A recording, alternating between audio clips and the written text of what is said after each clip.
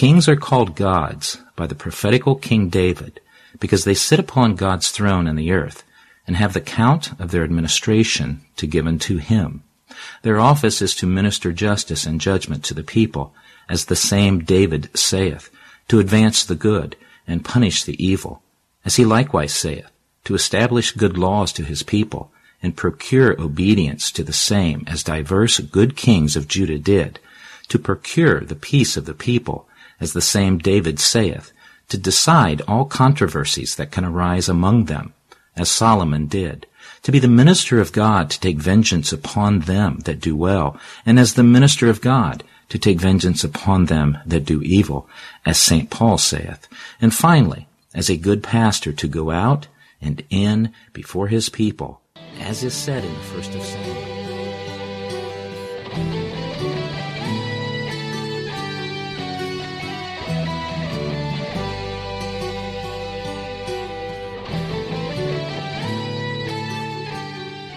Welcome, friends, to a history of the King James Bible podcast. To find more episodes and information, just go to our website, www.ahistoryofthekingJamesBiblePodcast.com. Now here is GK with the latest episode.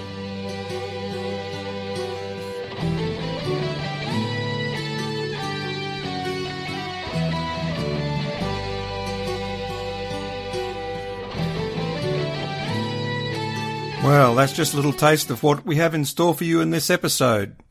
This is episode 4 of A History of the King James Bible podcast, The Next 40 Years, Part B.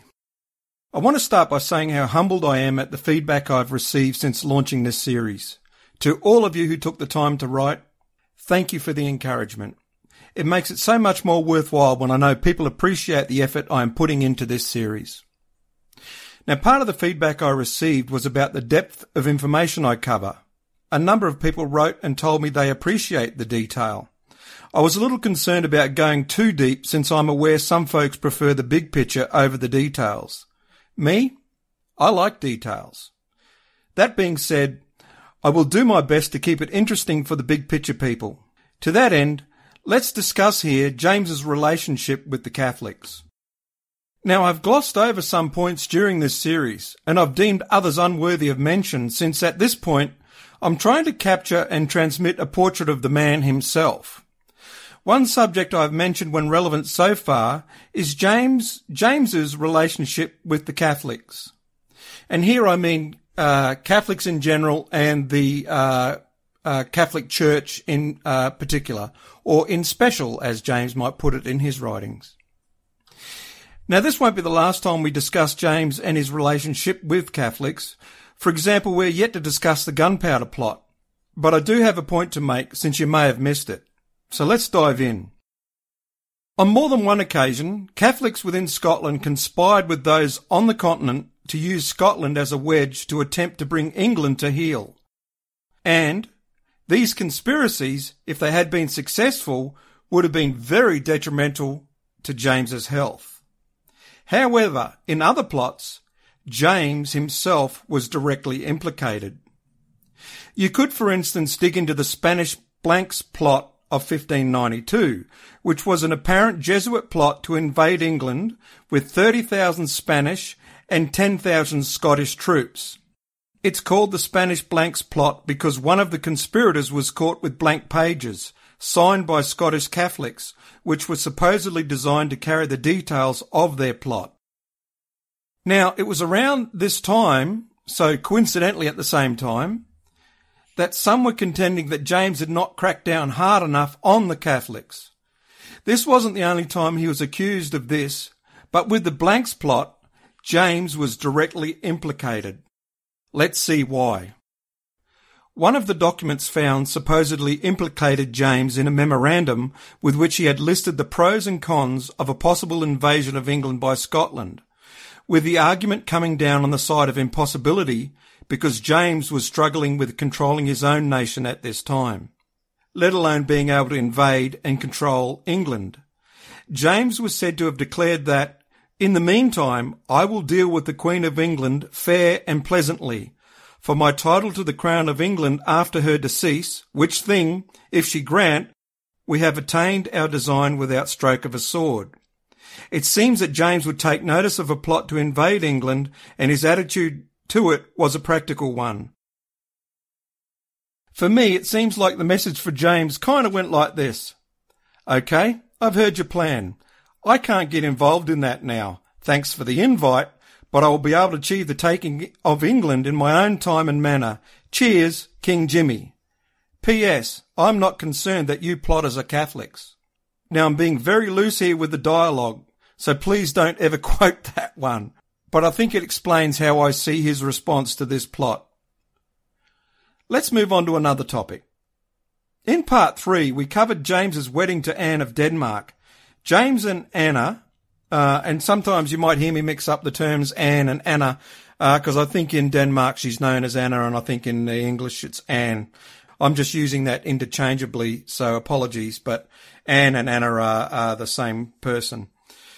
In part 3, we covered James's wedding to Anne of Denmark. James and Anna went on to have 7 children, 3 who survived, and unlike many of his predecessors, James had no illegitimate children, and Anna was the only woman with whom he ever slept. Many of James's predecessors had many illegitimate children, some numbering in 10, 15, 20 or more. So this is unusual that James is the only one to have none. Before their first child arrived in 1594, James was stung by rumours and gossip that spoke against his masculinity. Now, I may discuss the accusations that he was homosexual in a much later episode, perhaps after I've discussed the Bible that bears his name. But for now, let's put that aside and look at this from the angle that kings and queens were expected to have children, and failing to do so threatened the succession and the royal house's grip on the throne. There had been rumours very early on that Anna was with child, but a couple of those rumours had proven false. Now, as I said earlier, James was stung by certain rumours against his masculinity, so he had his church ministers tell their congregations that the king was not the illegitimate son of Rizzio. Remember him, Queen Mary's secretary? That he also had them say that he had most certainly consummated his marriage, and he was in no way a bugger. Thankfully, shortly after, in 1593, Anne was found to be with child and gave birth to their first child, Henry, at Stirling. This happened on the 19th of January 1594. His baptism was apparently a grand event, and the money spent certainly stretched James's treasure chest. Henry was put into the care of the Countess of Mar at Stirling, just like James had when he was a bairn. He was ensconced in Stirling with the same rules that James's mother had put in place when she placed James there. Do you remember those rules we discussed in an earlier episode? They were quite harsh. Anyway, they restricted the number of visitors who could be in the prince's presence, with James adding that no enemy of the prince or their wives, bands or servants would be allowed into Stirling Castle. Anne wanted to raise the boy herself in Edinburgh, and it caused a spat between the king and queen, with James angrily swearing that if he were about to die, he would, with his last breath, command Mar to retain possession of the prince. But Anne wasn't about to give up so easily, and the argument grew to the point that it created factions at court. Some for the Queen to raise the prince, and others with James' assertion that he be cared for and raised by the Countess at Stirling. Now, there's no family court back in them days, folks. This was family dispute, Scottish royalty style. In fact, it got so bad, not just within the court, but also on the outside, that James wrote to Mar telling him to stick to the letter of the contract and not to give Henry to anyone without permission from the king's own mouth, and that included the Queen, Anne. He wrote, "In case God call me at any time, that neither for Queen nor estates pleasure ye deliver him until he be 18 years of age." Okay, so that's quite clear. Don't hand him over to anyone if I die until he is 18. Let's turn now to a couple of readings concerning James. The first one will discuss his children, the continuing strife between himself and Anne over Henry, and how James asserted his power over the Scottish Church. Realising that the king would not climb down, Anna tried a more dramatic tactic. James, staying at Stirling, was told that Anna had fallen ill at Edinburgh and wanted to see him. The king's counsellors were immediately suspicious and advised against his going in case some sort of attempt was made against him. Anna's party sent her physicians to Stirling to assure James that his wife was indeed ill. James took the bait and decided to set aside all occasions of suspicion, jealousy, or pleasures and give a proof of his love to his wife by riding to Edinburgh. Anna turned out to be very merry and well-disposed, and took advantage of her husband's rare show of concern to ask him once again for her son. This time James took it in a more higher sort than before, and replied, "My heart, I am sorry you should be persuaded to move me to that which will be the destruction of me and my blood." Anna burst into tears. The following day James said to Maitland, "If any think I am further subject to my wife than I ought to be, they are but traitors and such as seek to dishonour me." Realising she could not win, the Queen abandoned her campaign and publicly reconciled with Mar, but it was thought permanent damage had been done to the marriage. "There is nothing but lurking hatred disguised with cunning dissimulation betwixt the King and the Queen," wrote John Colville in August, each intending by sleight to overcome the other. Nevertheless, the King and the Queen knew their duty, and Anna continued to give birth to a succession of princes and princesses. Elizabeth in 1596, Margaret in 1598, Charles in 1600, Robert in 1601, Mary in 1605, and Sophia in 1607. Although Margaret, Robert, Mary, and Sophia all died in infancy, fears about the succession were calmed. From England, the factionalism at the Scottish court and within the royal marriage was viewed with dismay. Elizabeth wrote to Anna and sent her messenger with a more important, lengthy verbal message giving the benefit of her opinion on evil counsellors. These evil counsellors were likely to be papists wanting to draw Anna away from her inherited Lutheranism, and it would be better if Elizabeth knew their names. Anna supplied only one name. It was Maitland who had talked her into trying to win back her son, and yes, he had tried to convert her. But now he was dead and there was no one else. If such a seducer emerged, she would let Elizabeth know immediately. Elizabeth's fears of Anna's possible conversion to Catholicism were uttered more widely by those alarmed by what appeared to be a new trend towards the faith in James's government. Although Prince Henry had been placed with the firmly Protestant Earl of Mar, the next three children, Elizabeth, Margaret, and Charles, were given to guardians less staunch in their convictions. At the same time, Anna had taken as her confidant a known Catholic, Henrietta Gordon, Lady Huntley, and when James welcomed back into Scotland Huntley and Errol in the summer of 1596, there was an inevitable backlash from the Kirk. In September 1596, a delegation of ministers led by Andrew Melville and including his nephew James were granted an audience with the king at Falkland. James Melville commenced by informing the king that the commissioners of the General Assembly had just met in Cowper, at which point James broke in, angrily charging that such a meeting was held without a warrant and was therefore seditious. This was too much for Andrew Melville, who attacked the king in so zealous, powerful, and unresistible a manner that despite James's most crabbed and choleric manner, Melville bore him down. Calling him God's silly vessel, Melville took him by the sleeve and harangued him.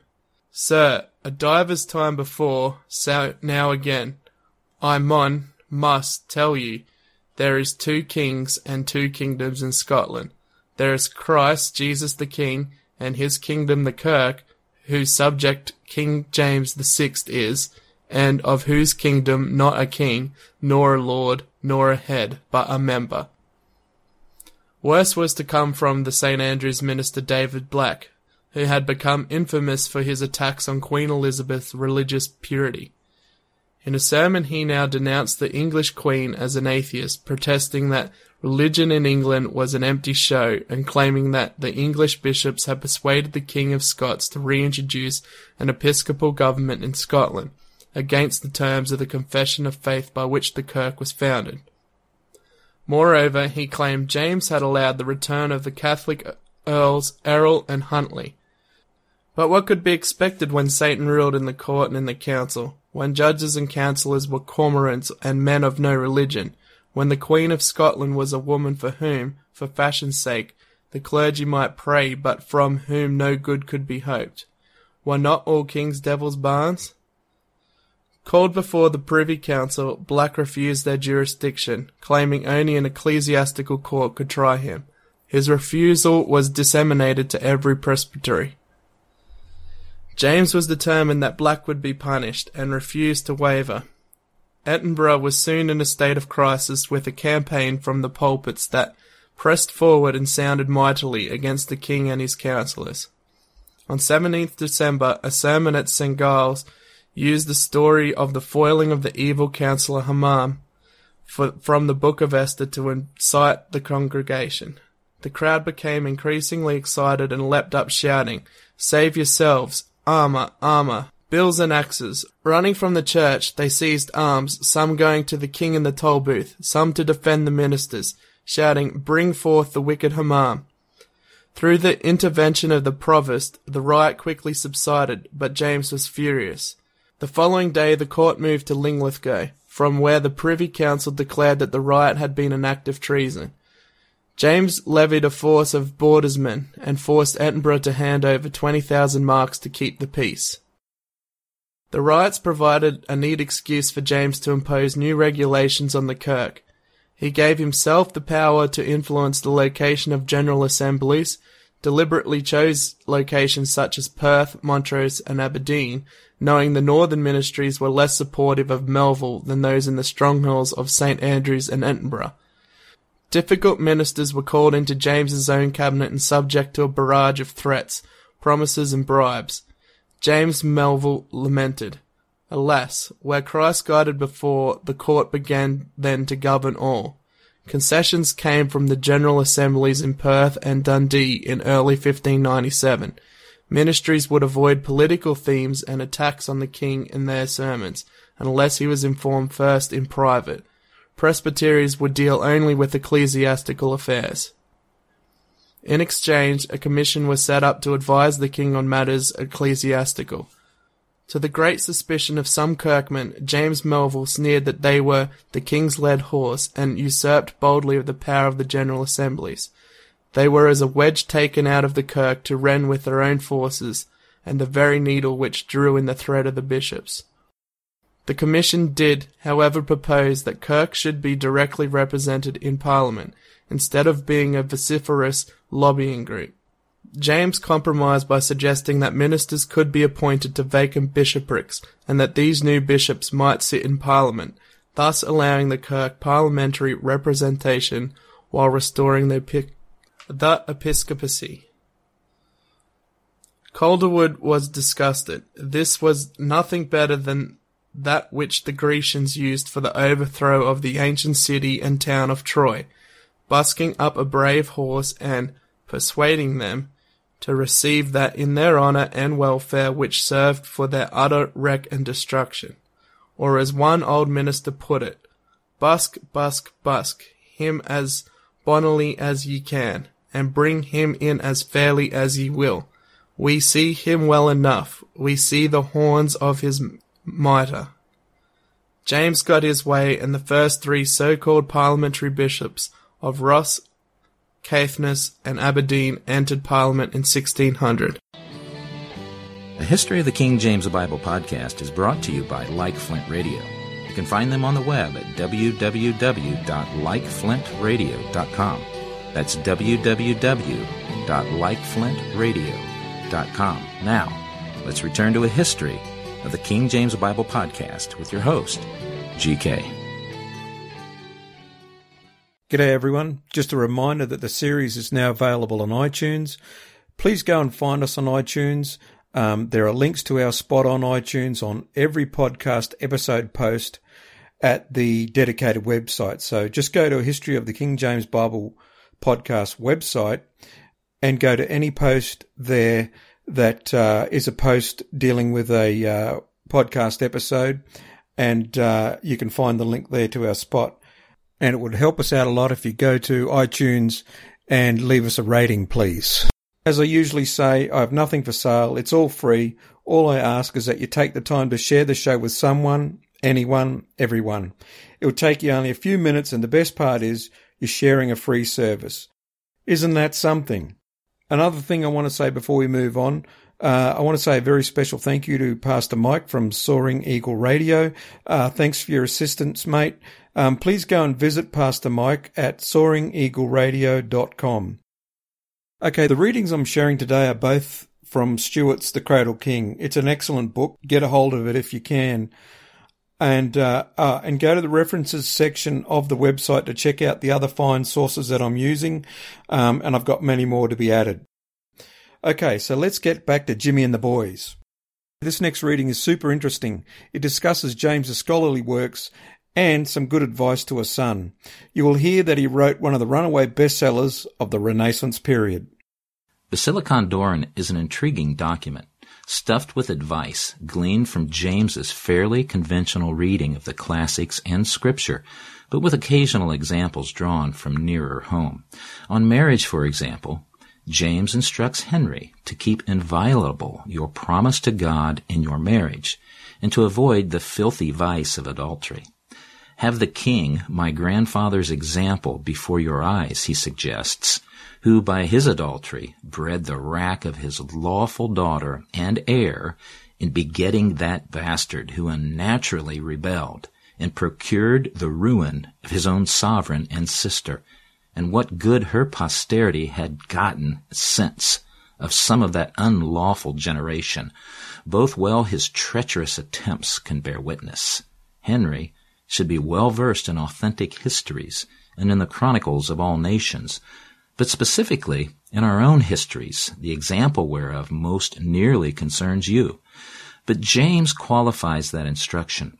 I mean not of such infamous invectives as Buchanan's or Knox's chronicles, and if any of these infamous libel remains until your days, use the law upon the keepers thereof. The strongest condemnation is reserved for the Kirk. The Protestants in Scotland, James writes, were clogged with their own passions, so that the Reformation did not progress properly as it did in Denmark, England, or some parts of Germany. Some fiery, spirited men in the ministry got carried away with their guiding of the people and began to fantasize to themselves a democratic form of government.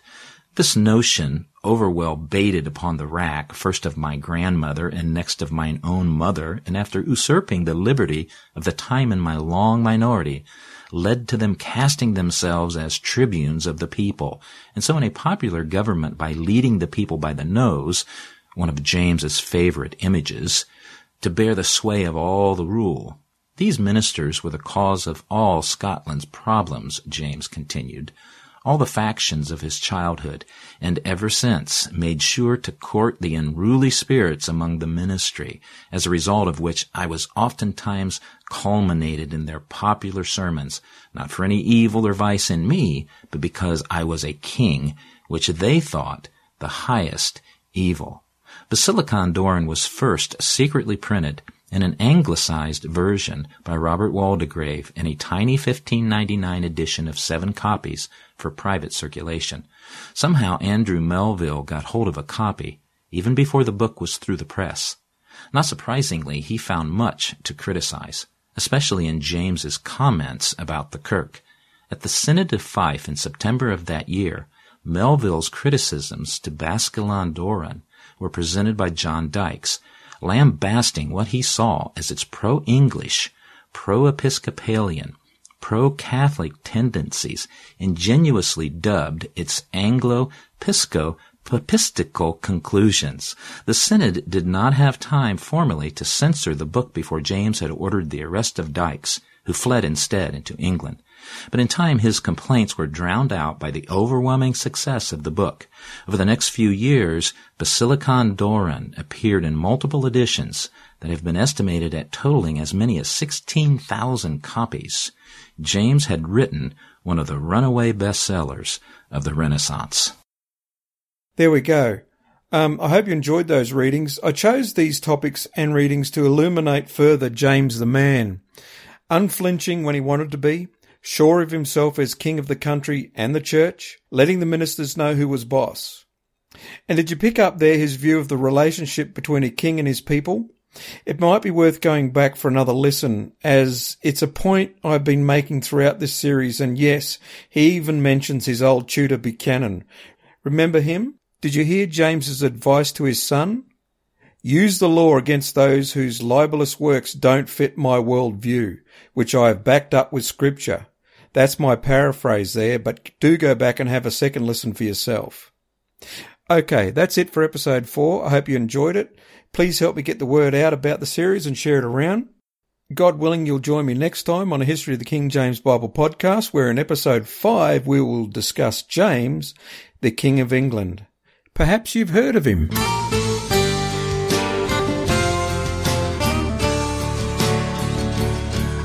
If you'd like to learn more about this episode, go to our website, ahistoryofthekingjameSbiblepodcast.com. There you'll find reference to the works reviewed in the production of this series. You will also see any relevant graphics and also find credits to those who have helped us in the production of this series. If you'd like to contact me, you can email me at gk@likeflintradio.com. A History of the King James Bible podcast is brought to you by likeflintradio.com. So visit our sister website, www.likeflintradio.com. Okay, so that's it for now, and until the next episode, God bless and hooroo.